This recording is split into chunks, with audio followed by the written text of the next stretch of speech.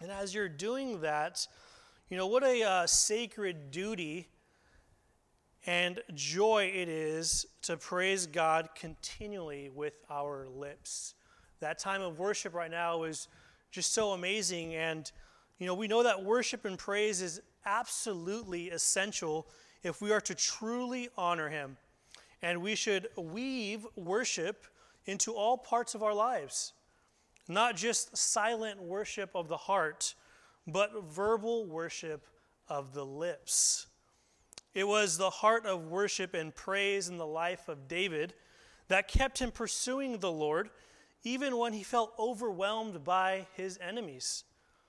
It's worship and praise that keeps us patiently pursuing God when the storms of life come and surround us. It's worshiping the Lord in spirit and truth that we can remain joyful when the weight of life just comes crashing on us. And tonight, as we go through the book of Psalms, we are going to see just a magnificent portrait of hope that we have in Christ. We're going to witness how God clearly promises to exalt His own people before the world's eyes, and how God displayed His greatness as we go back and forth from the time of David into the millennial kingdom. But more importantly, is we can see how we can be victorious worshipers today. It's God's name and God's fame that is to be exalted in the lives of His people, His saints. Praise and glory shall be before all the nations of the earth, and one day it will be, because of the continual transforming work within His people because of the power of the Holy Spirit. And tonight I want to encourage you, as we read these Psalms, to focus on the passages of praise. Focus on the passages of praise, and keep in mind now that in the midst of our battles, in the midst of our trials, in the midst of our suffering, the ultimate end of the new covenant transformation and the greatest motivation for pursuing Him is worship and praise. I'm going to attempt to go through 4 Psalms tonight. We're going to see a missionary psalm, a battle march, a psalm of suffering, and an urgent cry for help. I title this message, The Praise of His People. The Praise of His People. Psalm 67 here, as we start, he opens up and says, this psalmist says, God be merciful to us and bless us, and cause His face to shine upon us, that your way may be known on earth, your salvation among all nations. Father, as we come before you this evening, God, in your word, Father, we ask, God, that you would minister to us, Father, with your word, Father. As we come, God, we want to be filled, God, with the urgency to apply, God, all that you have for us, Lord, through your word, God. And as we hear you speak to us, God, may you open up our eyes to the importance of praise and worship. And through the trials and through the suffering, God, and through the persecution, God, Lord, we know that praise and worship, God, is something that can uplift us and draw us back to you, God. Illuminate our hearts, fill us with your truth. In Jesus' name we pray. Psalm 67 here is a doxology. We learned last time that doxology is praise. It's a song. We see here there's 3 main points. Verses 1 through 2, we're going to see a prayer for light. Verses 3 through 5, we're going to see a prayer for joy. And verses 6 through 7, we're going to see promise and praise. Now, we have a kingdom psalm here. It focuses on praise. And it was always God's intention, right, for Israel all along to show forth His goodness to the world, to the nations. But it didn't exactly happen that way, right? So this missionary psalm here is in anticipation of the good news, the gospel, encircling the earth, and it exhorts us, this message tonight, to be those missionary-minded believers, and we reflect that through praise and worship as we look at his promise. Again here, the psalmist is quoting in this first verse Psalm 6:25, and we see here again, God be merciful to us, bless us, or be gracious to us, cause your face to shine upon us, that your way may be known on earth, your salvation among all nations. God be gracious to us, shine upon us. Lord, be gracious towards us, the psalmist is praying, and shine upon us that what? We can be a reflection of you. It's when we're a reflection of him that others can be blessed. It's, Lord, bless me that I can be a blessing to others, that your way and your salvation may be known among all the nations. We see that when God delivers his people and he showers them with blessings, our response is that we give him glory and pray that others would also experience his salvation and discipleship. Our desire should be for those walking in darkness, and that's why we see here a need for the light. For those who are walking in darkness, they need to see someone radiating the light of Christ so that they could witness his saving power. Again, it's when God blesses us that we can bless others, being his witnesses, leading others to put their faith in Jesus Christ, living our lives in joyful obedience to him, and then giving him the glory among all the nations. I like in Matthew 5:16 when Jesus says, "Let your light so shine before men that they may see your good works and glorify your Father which is in heaven."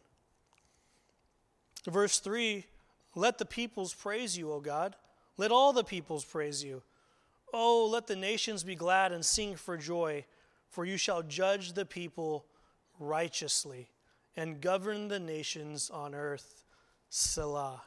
Let the peoples praise you, O God. Let all the peoples praise you." The psalmist here now is entering that prayer for joy with praise and shouts of joy over the greatness of God and the justices he establishes. In Psalm 22, verse 27, he says, "The whole earth will acknowledge the Lord and return to him. All the families of the nations will bow down before him." They'll all bow down before him. All the nations on the earth, but guess what? Under the earth as well. Philippians 2:10 says that the name of Jesus every knee shall bow, of things in heaven and things in earth and things under the earth. The entire world is going to glorify the Father. So these verses here are interesting, though, because it's a reference of the inclusion of the Gentile nations in the millennial kingdom. We're looking into the millennial kingdom now. And Jesus is coming again. We know that. He's going to come judge the earth, and he's going to reign righteously. He's going to govern over all the nations upon the earth. And when he comes back to the earth, all those nations who survive this tribulation period are going to be judged. Not us, though, because we have already been raptured, and we are already glorified as his bride. But he is going to judge, and how is he going to judge? Righteously. Righteously. You might ask, well, what about my kids? What about that person in that foreign country where they're in a third world country, they've never heard the gospel? Or what about, someone, who can't read? What we do know is that God is going to judge righteously. We know, too, that, our kids under the age of accountability are safe. My wife, would ask me sometimes, are we going to see our sons, grow up? I don't know. The rapture might take place at any second. Will we see them in heaven?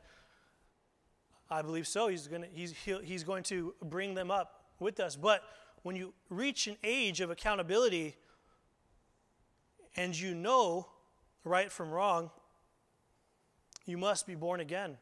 And he's going to judge righteously.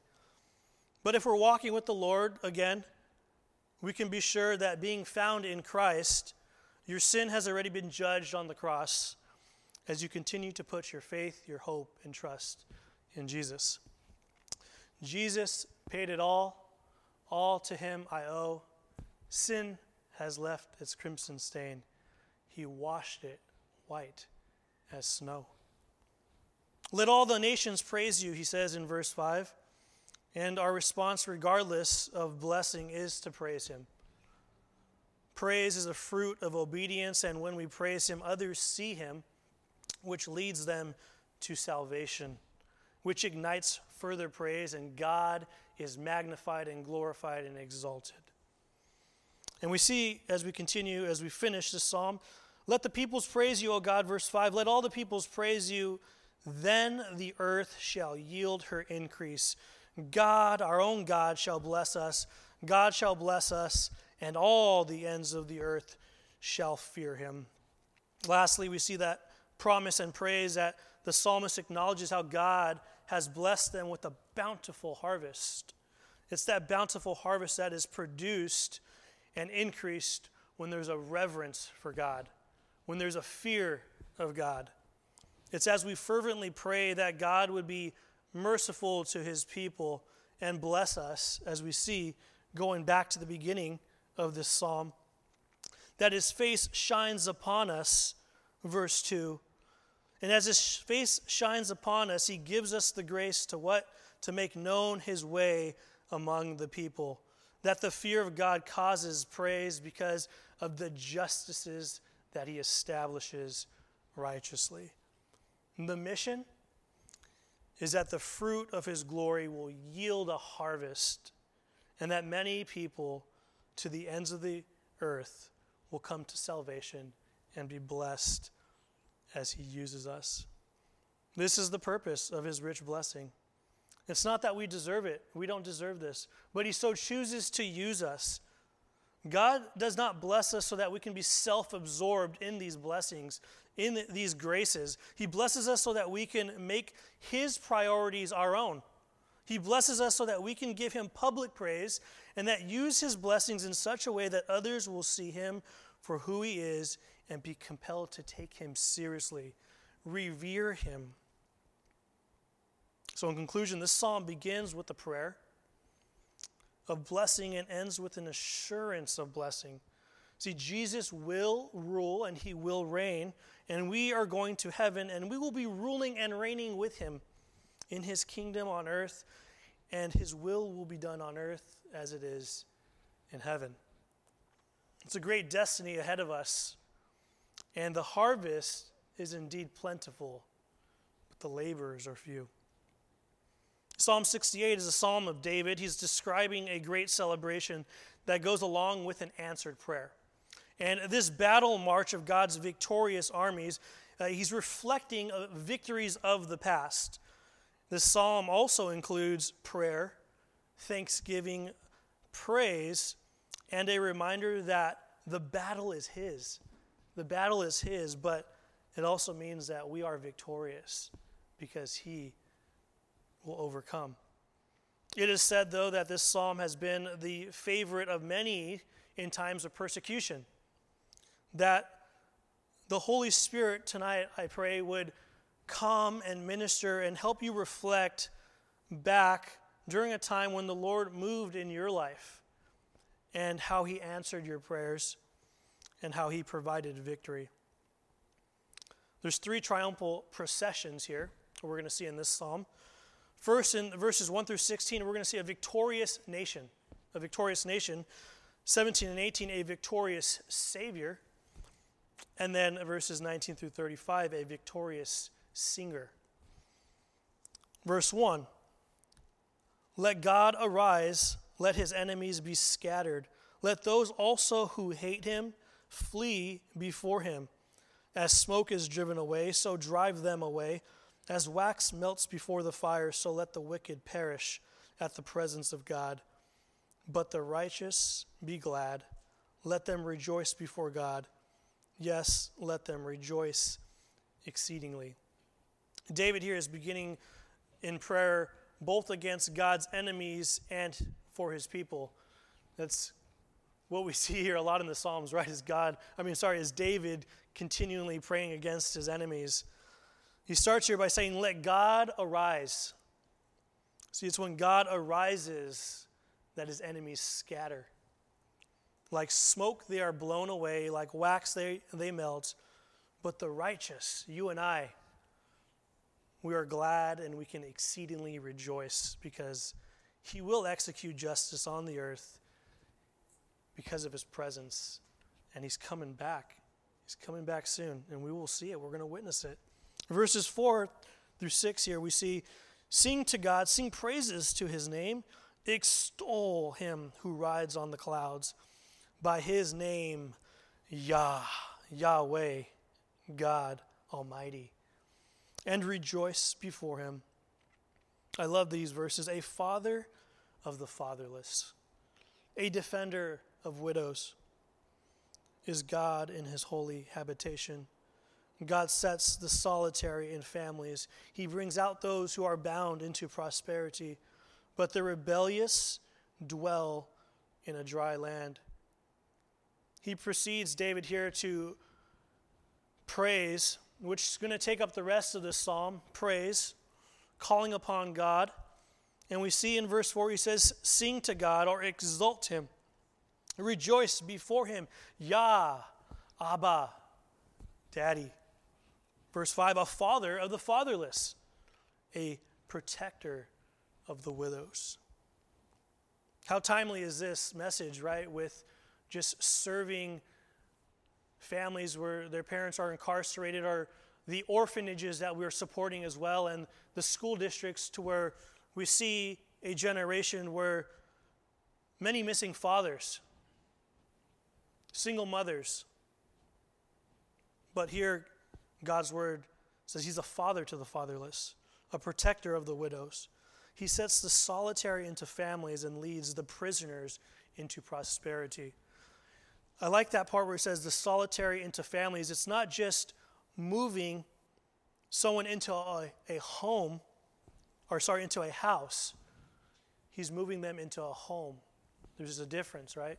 It's not an orphan going from house to house. No, he sets the solitary into a home. See, God cares for those who have lost families, especially the orphans and the widows, and so should we.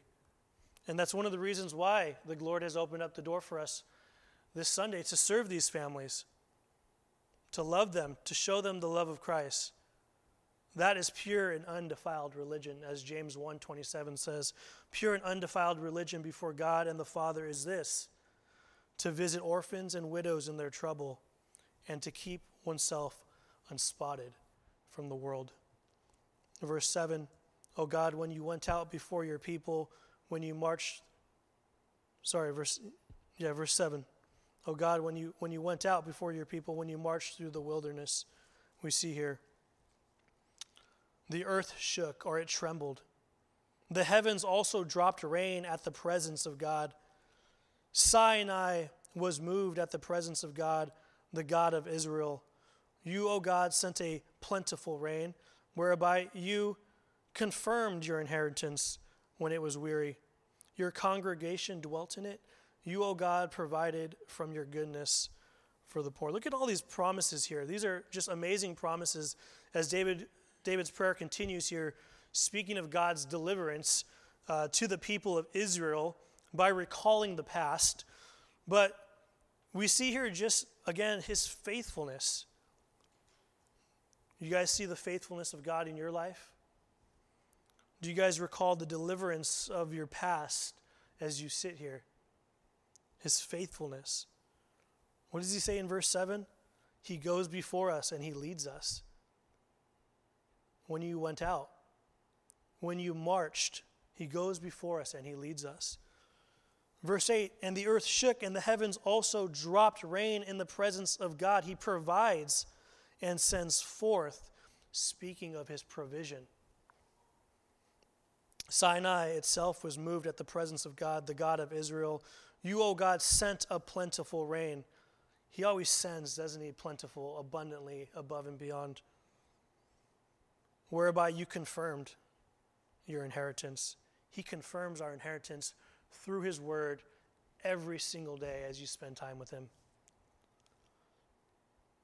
Even when we are weary, your congregation dwelt in it. You, O God, what? Provide. He provides because of his goodness. It's not ours. We don't deserve this. We are unworthy. We're wretched. We fall short. But he provides because of his goodness. God sustains his covenant people. And just like he led the Israelites in the desert after the exodus from Egypt, he refreshes even in the wilderness as he leads his people to the promised land. And this is our victory. Verse 11, the Lord gave the word. Great was the company of those who proclaimed it. Kings of armies flee. They flee, and she who remains at home divides the spoil. Though you lie down among the sheepfolds, you will be like the wings of a dove covered with silver, and her feathers with yellow gold. When the Almighty scattered kings in it, it was white as snow in Zalman. A mountain of God is the mountain of Bashan. A mountain of many peaks is the mountain of Bashan. Why do you fume with envy, the mountains of many peaks? This is the mountain which God desires to dwell in. Yes, the Lord will dwell in it forever. Those verses are a little tough to understand, right? You're like, what's going on there? But we're seeing here the victory is being proclaimed here. The victory is being proclaimed. The Lord gave the word, and great was the company of those who proclaimed it. Proclaimed it. We see here that David in verse 16, he's figuratively speaking, describing of the mountain of Bashan as being jealous of Mount Zion, a place where we know that God had chosen for his special presence before Israel. Mount Zion, is really funny, is that if you Google it, it's not much of a mountain at all. We would consider it more like a hill. It looks like it's not a mountain, that's a hill. But what God chooses is rarely what we choose. And what God sees with the eternal, we see with the temporal. And, God, he chose us, right? Imperfect people. We're not that impressive. And which reminds me of 1 Corinthians. Chapter 1, verses 26 through 29.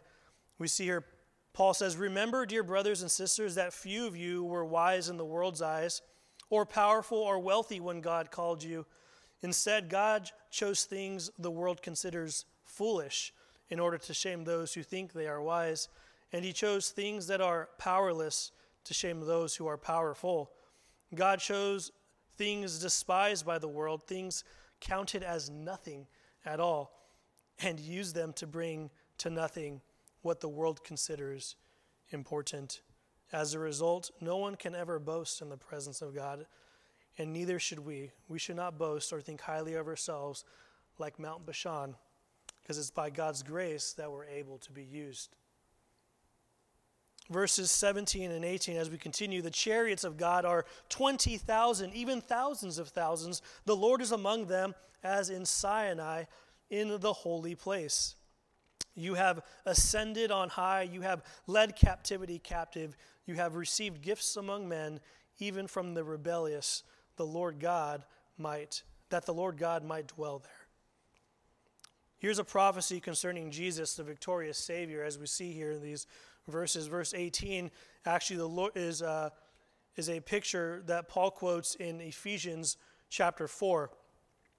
We see here that the Lord of heaven's armies, with the chariots of 20,000, even thousands of thousands, he ascended in triumph like a mighty conqueror, receiving tribute. Again, Paul quotes this verse in Ephesians 4, emphasizing that when Christ victoriously rose from the dead, he ascended to the heaven.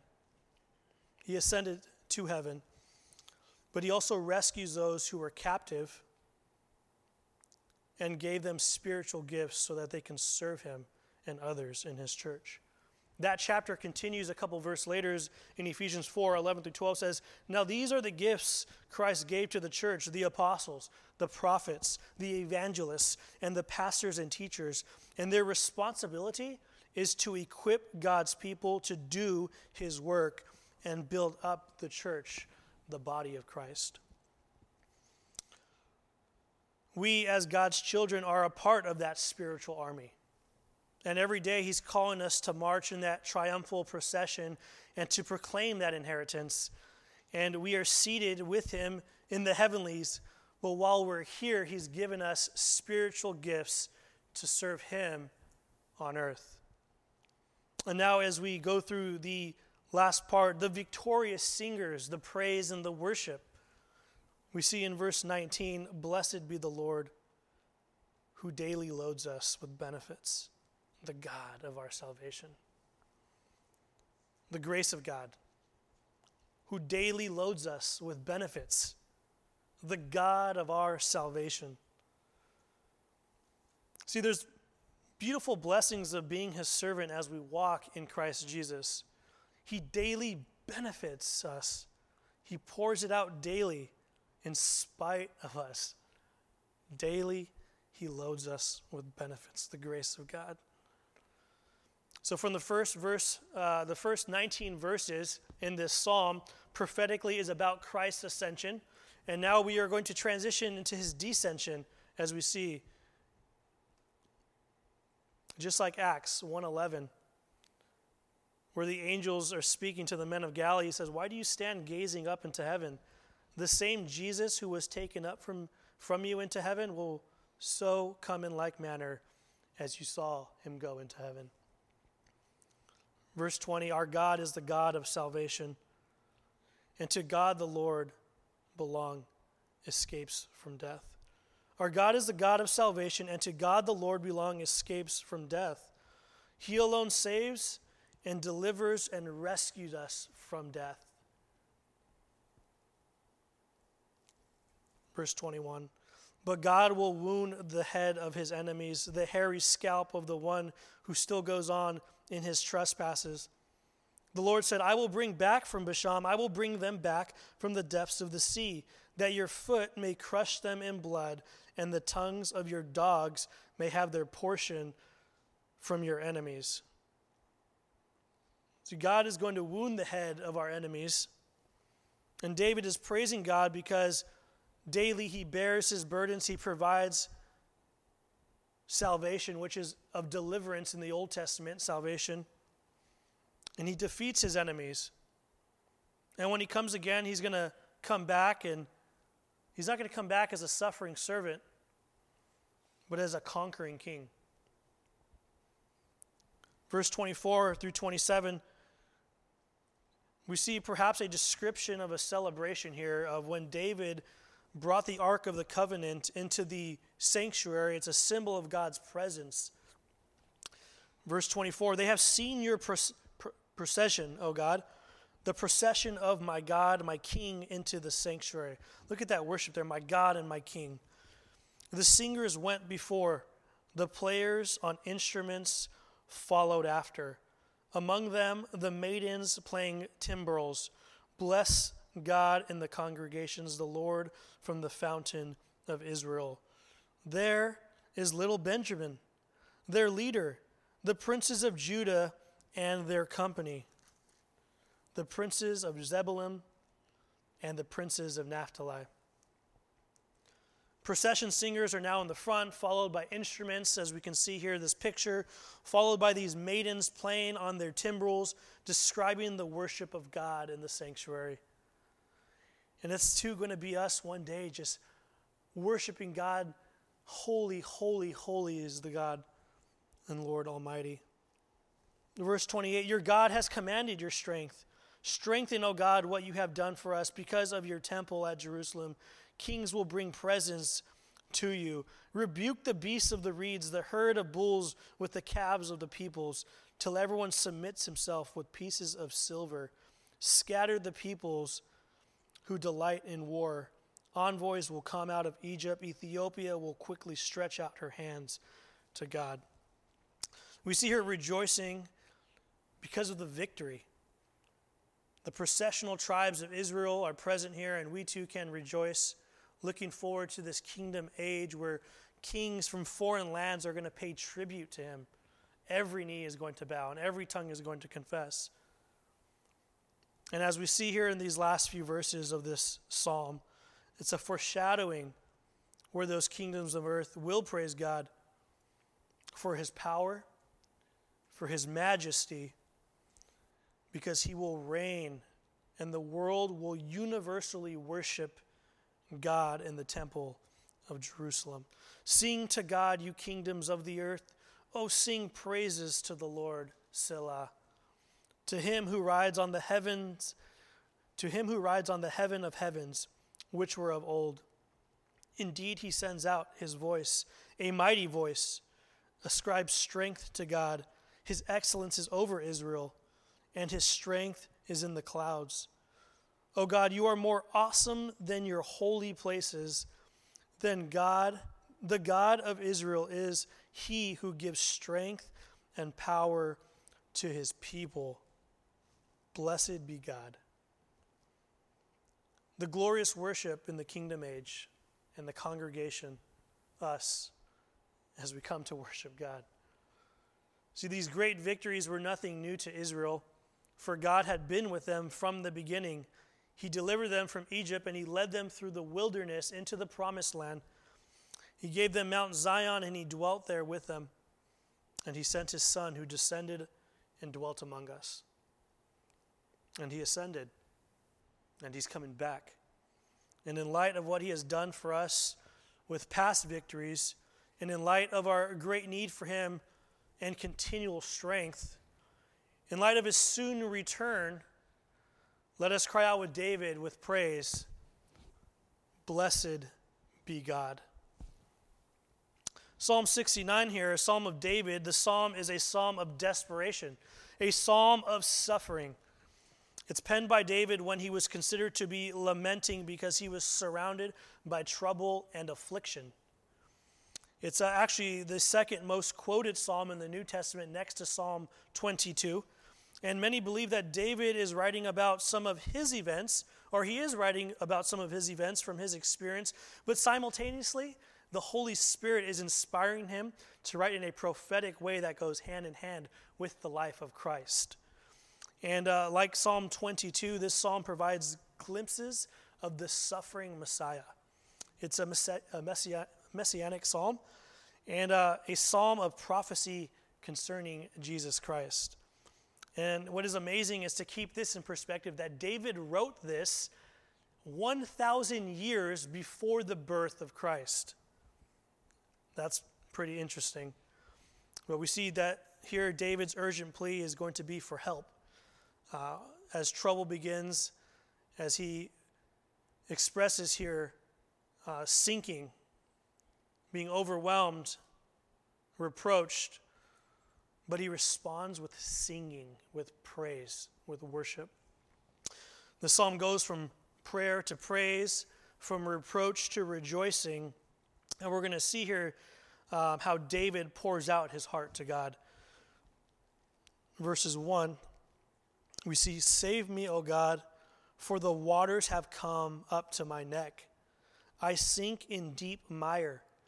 Where there is no standing, I have come into deep waters, where the floods overflow me. I am weary with my crying, my throat is dry, my eyes fail while I wait for God." In this psalm here, we're going to see a prayer of desperation, a prayer of God's judgments upon his persecutors.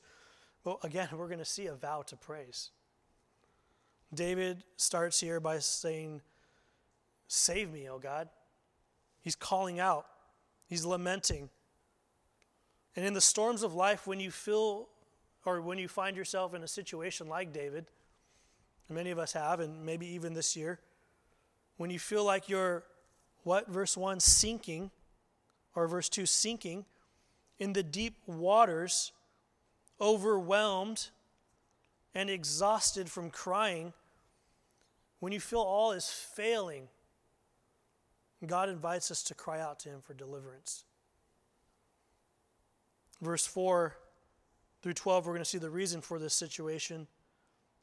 In verse 4, "Those who hate me without a cause are more than the hairs of my head. They are mighty who would destroy me. being my enemies wrongfully, though I have stolen nothing, I still must restore it. We're going to see here now, out of David's suffering, that the Lord is revealed, that the Lord reveals his Son. It says here that, verse 4, those who hate me without a cause. That's quoted by Jesus in John 15:25. Verse 5, O God, you know my foolishness, and my sins are not hidden from you. David, obviously talking about his sins because our Lord was perfect and sinless, but prophetically Jesus here knew that he was going to take the sins of the world upon him, all of humanity upon his shoulders. Verse 6, let not those who wait for you, O Lord God of hosts, be ashamed because of me. Let not those who seek you be confounded because of me, O God of Israel. Because for your sake I have borne a reproach. Shame has covered my face. We see here that David is enduring insults because of the Lord. And many of you, I'm sure, are persecuted because you proclaim to live a life of holiness, of righteousness, following the Lord Jesus Christ. And David here, he's enduring these insults. He was suffering for righteousness' sake, which is the only kind of suffering that God wants us to undergo. 1 Peter 3:17 says, for it is better, if it is the will of God, to suffer for doing good than for doing evil. Verse 8, I have become a stranger to my brothers and an alien to my mother's children. We see here that this is, again, prophetically Jesus speaking of Mary, his mother, right? He doesn't say my father, and he says my mother's children, speaking of his brothers, right? Mary had other children. Jesus had half-brothers, and they didn't believe him.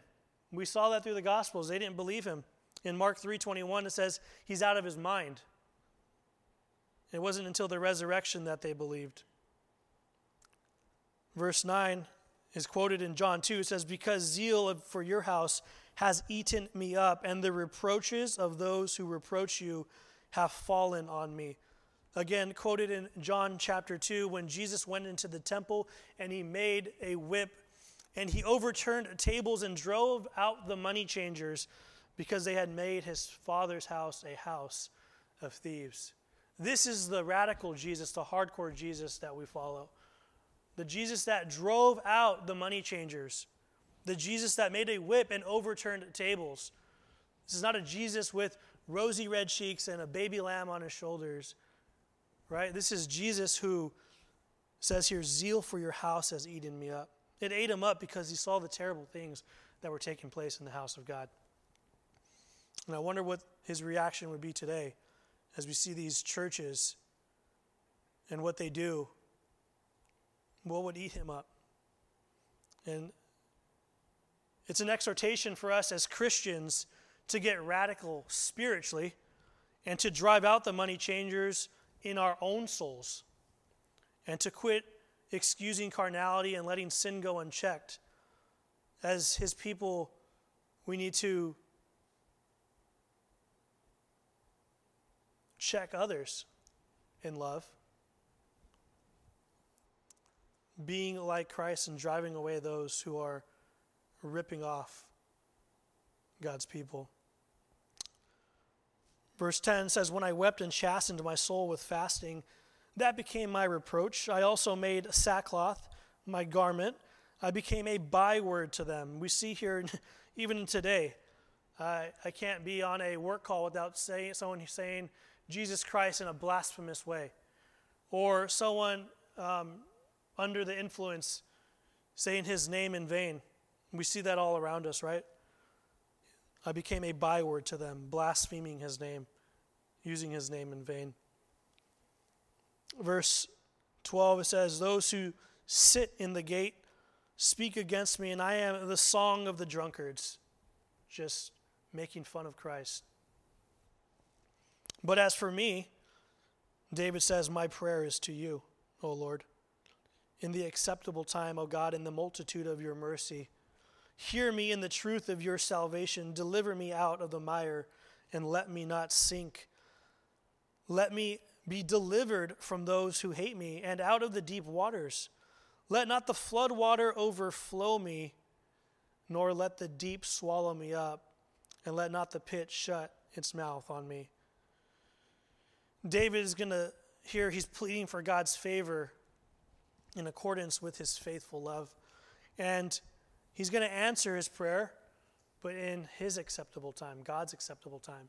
And sometimes that's the hardest thing to do, right, is to wait and to continue to trust the Lord in his time in accordance to his steadfast love, as we see here in verse 13. Verse 14 again says, deliver me out of the mire. David here, he's sinking. And, it was painting a picture here. He's sinking, that he's in deep waters. Verse 15 says, let not the flood water overflow me, nor let the deep swallow me up, and let not the pit shut its mouth on me. We can see here that David is overwhelmed, right? Can you imagine that picture of you being swept by floodwaters, sinking, where you can't feel nothing below you. You can't stand on anything. But here's an awesome picture here. Probably my favorite verses in this chapter, verses 16 through 18, as David cries out, hear me, O Lord, for your loving kindness is good. Turn to me according to the multitude of your tender mercies. And do not hide your face from your servant, for I am in trouble. Hear me speedily. Draw near to my soul and redeem it. Deliver me because of my enemies. You guys see that? Hear me. Turn to me. Do not hide your face. Hear me speedily. Draw near to my soul. Redeem it. Deliver me, for I am in trouble. It's when we feel helpless and we are suffering and we're in anguish and we don't have the words to pray. Look at these 3 verses and pray it back to God. Make David's prayer your own. And now the reproach of David's situation. Here we see David says, you know my reproach, my shame, and my dishonor. My adversaries are all before you. Reproach has broken my heart, and I am full of heaviness. I looked for someone to take pity, but there was none, for comforters, but I found none. They also gave me gall for my food, and for my thirst they gave me vinegar to drink. We know that God is omniscient. He knows all things. He sees all things. He knows our reproach. He knows our adversaries, right? But here we see, again, prophetically, first and foremost, that David here had a broken heart, but who also had a broken heart, who died of a broken heart. Jesus, he suffered from a broken heart. Death by a heart rupture was a broken heart. When he was speared and water and blood came out, he looked for comforters, but there was none. He was there in the Garden of Gethsemane praying, and he looked behind and to see Peter, James, and John falling asleep. No comforters. He couldn't find one. His disciples were sleeping. Verse 21 is awesome because this is another prophecy fulfilled. It's actually mentioned in all 4 gospel accounts. Really cool. When Jesus was offered vinegar and gall to quench his thirst on the cross. But he tasted it, and what did he do? He refused it. He would not have this drug or alcohol dull his pain. He was taken upon all of the pain of the world on the cross. And we have to remember that the purpose that God has in allowing his people to suffer is that we would become more like Jesus, right? That we would become more like him. We're going to see now the prayer for God's judgment upon his persecutors. Again, David, he brings before God prayers against his enemies. But he holds that revenge not in his own hands. He brings it before God. He puts it in the hands of God. Verse 22 Let their table become a snare before them, and their well-being a trap. This is quoted in Romans. Verse 23, let their eyes be darkened so that they do not see, and make their loins shake continually. Pour out your indignation upon them, and let your wrathful anger take hold of them. In attacking King David, the enemies were also rebelling against God and inviting their own judgment. And that's what takes place when your enemies come against you. They're not only coming against you, they're coming against the child of God. Verse 25, quoted in Acts 1:20 in reference to Judas, let their dwelling place be desolate, let no one live in their tents. For they persecute the ones you have struck, and talk of the grief of those you have wounded, and iniquity to their iniquity, and let them not come into your righteousness. Let them be blotted, man, this is serious here, let them be blotted out of the book of the living, and not be written with the righteous. Wow. David goes really hardcore there, right? Again, David's not seeking to avenge himself against his enemies, but he's leaving the vengeance to God. And he prays that they would be punished, both in history, but in eternity. He says, let them be blotted out of the book of life.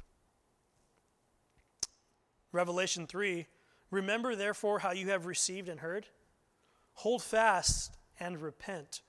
Therefore, if you will not watch, I will come upon you as a thief, and you will not know what hour I came upon you. You have a few names, even in Sardis, speaking of the church in Sardis that became cold and lethargic. Here John is quoting in Revelation 3. He says, you have a few names, even in Sardis, who have not defiled their garments, and they shall walk with me in white, for they are worthy. He who overcomes shall be clothed in white garments, and I will not blot out his name from the book of life, but I will confess his name before my Father and before the angels.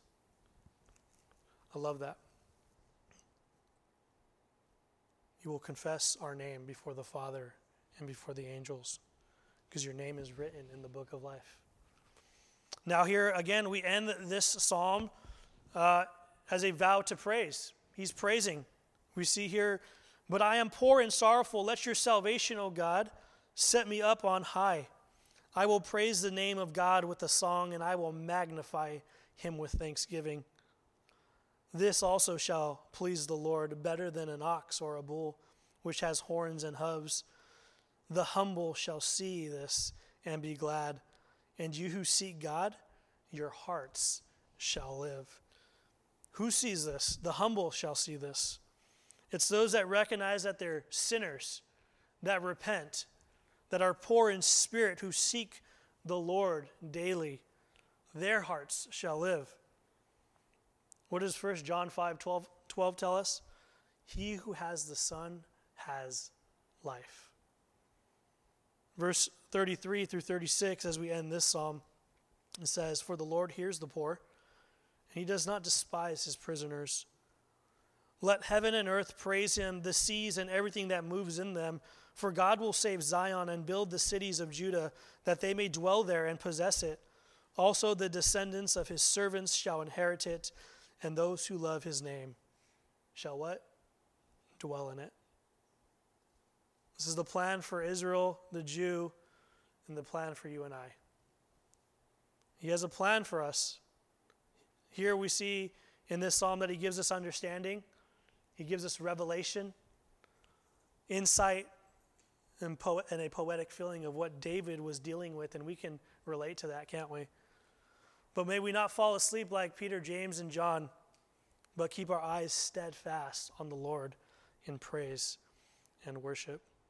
And as we quickly go through these next 5 verses, as we end tonight in Psalm 70, again, another prayer for relief from the adversaries. This is very similar to Psalm 40. It's repeated in Psalm 40. But it's interesting here is because David, he's going to pray for relief, but he's going to end again in joy. He's going to end in joy. And we too have joy in God, even in the midst of trouble, and again, suffering. And David comes and he asks him with urgency. He asks him with urgency. He says in verse 1, he says, "Make haste, O God, deliver me. Make haste, O God, to deliver me. Make haste to help me, O Lord. Let them be ashamed and confounded who seek my life. Let them be turned back and confused who desire my hurt. Hurry, God, and rescue me. Deliver me and help me." David asked God here to move quickly. But again, it's God's timing, right? But right here, we see the time is of the essence. God, I need you right now. God, make haste, hurry, and deliver me. Make haste to help me. Let them be ashamed and confounded who seek my life. Let them be turned back and confused who desire my hurt. Those who seek his life and his hurt.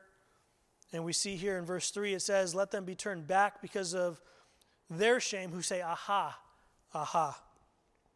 Or, oh, I told you so. And we see here, again, time is of the essence, but his trust and his hope are still on the Lord. And here we see our joy again in God in these last two verses. Let all those who seek you rejoice and be glad in you. And let those who love your salvation say continually, let God be magnified. The joy of those who seek and love him. We can rejoice and be glad.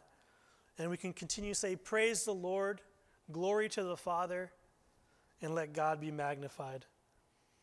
But I am poor and needy. Make haste to me, O God. You are my help and my deliverer. O Lord, do not delay.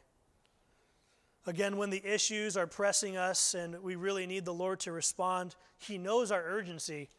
He knows our need.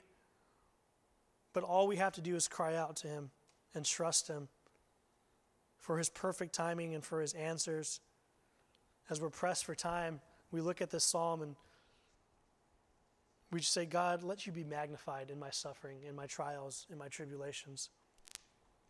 So you see David here, he was in a hurry when he wrote this psalm, as we can see.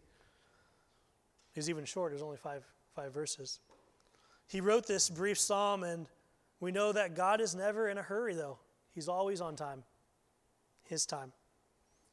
And David, 3 times, he cries out, make haste, make haste, make haste. God, please hear me. Hurry up, God, do not delay. But like Peter sinking in the water, again, he didn't have time for a long prayer. He said, God, save me. God doesn't delay in answering our prayers. He knows us exactly where we're at in that desperate situation. Hebrews 4:16 says that he promises to give us grace and help in time of need. His timing is never wrong. His delays are neither denials nor defeats. Even Joseph in prison had to wait for God to free him and then reconcile him to his brothers. Israel had to wait for deliverance from Egypt, and Moses had to wait through 10 difficult plagues before Pharaoh would let them go. Joshua and Caleb had to wait 40 years before claiming their inheritance, and the delay was not even their fault. David had to wait to receive his throne. Mary and Martha had to wait for Jesus to come to Bethany, and while they waited, their brother died. But God is not in a hurry, even when we are, and his schedule is better than ours. And what we are to do is to anchor our trust in him, in his promises, and to continue to praise him in spirit and in truth. Father, we come before you, Lord God, and we thank you, God, for your word.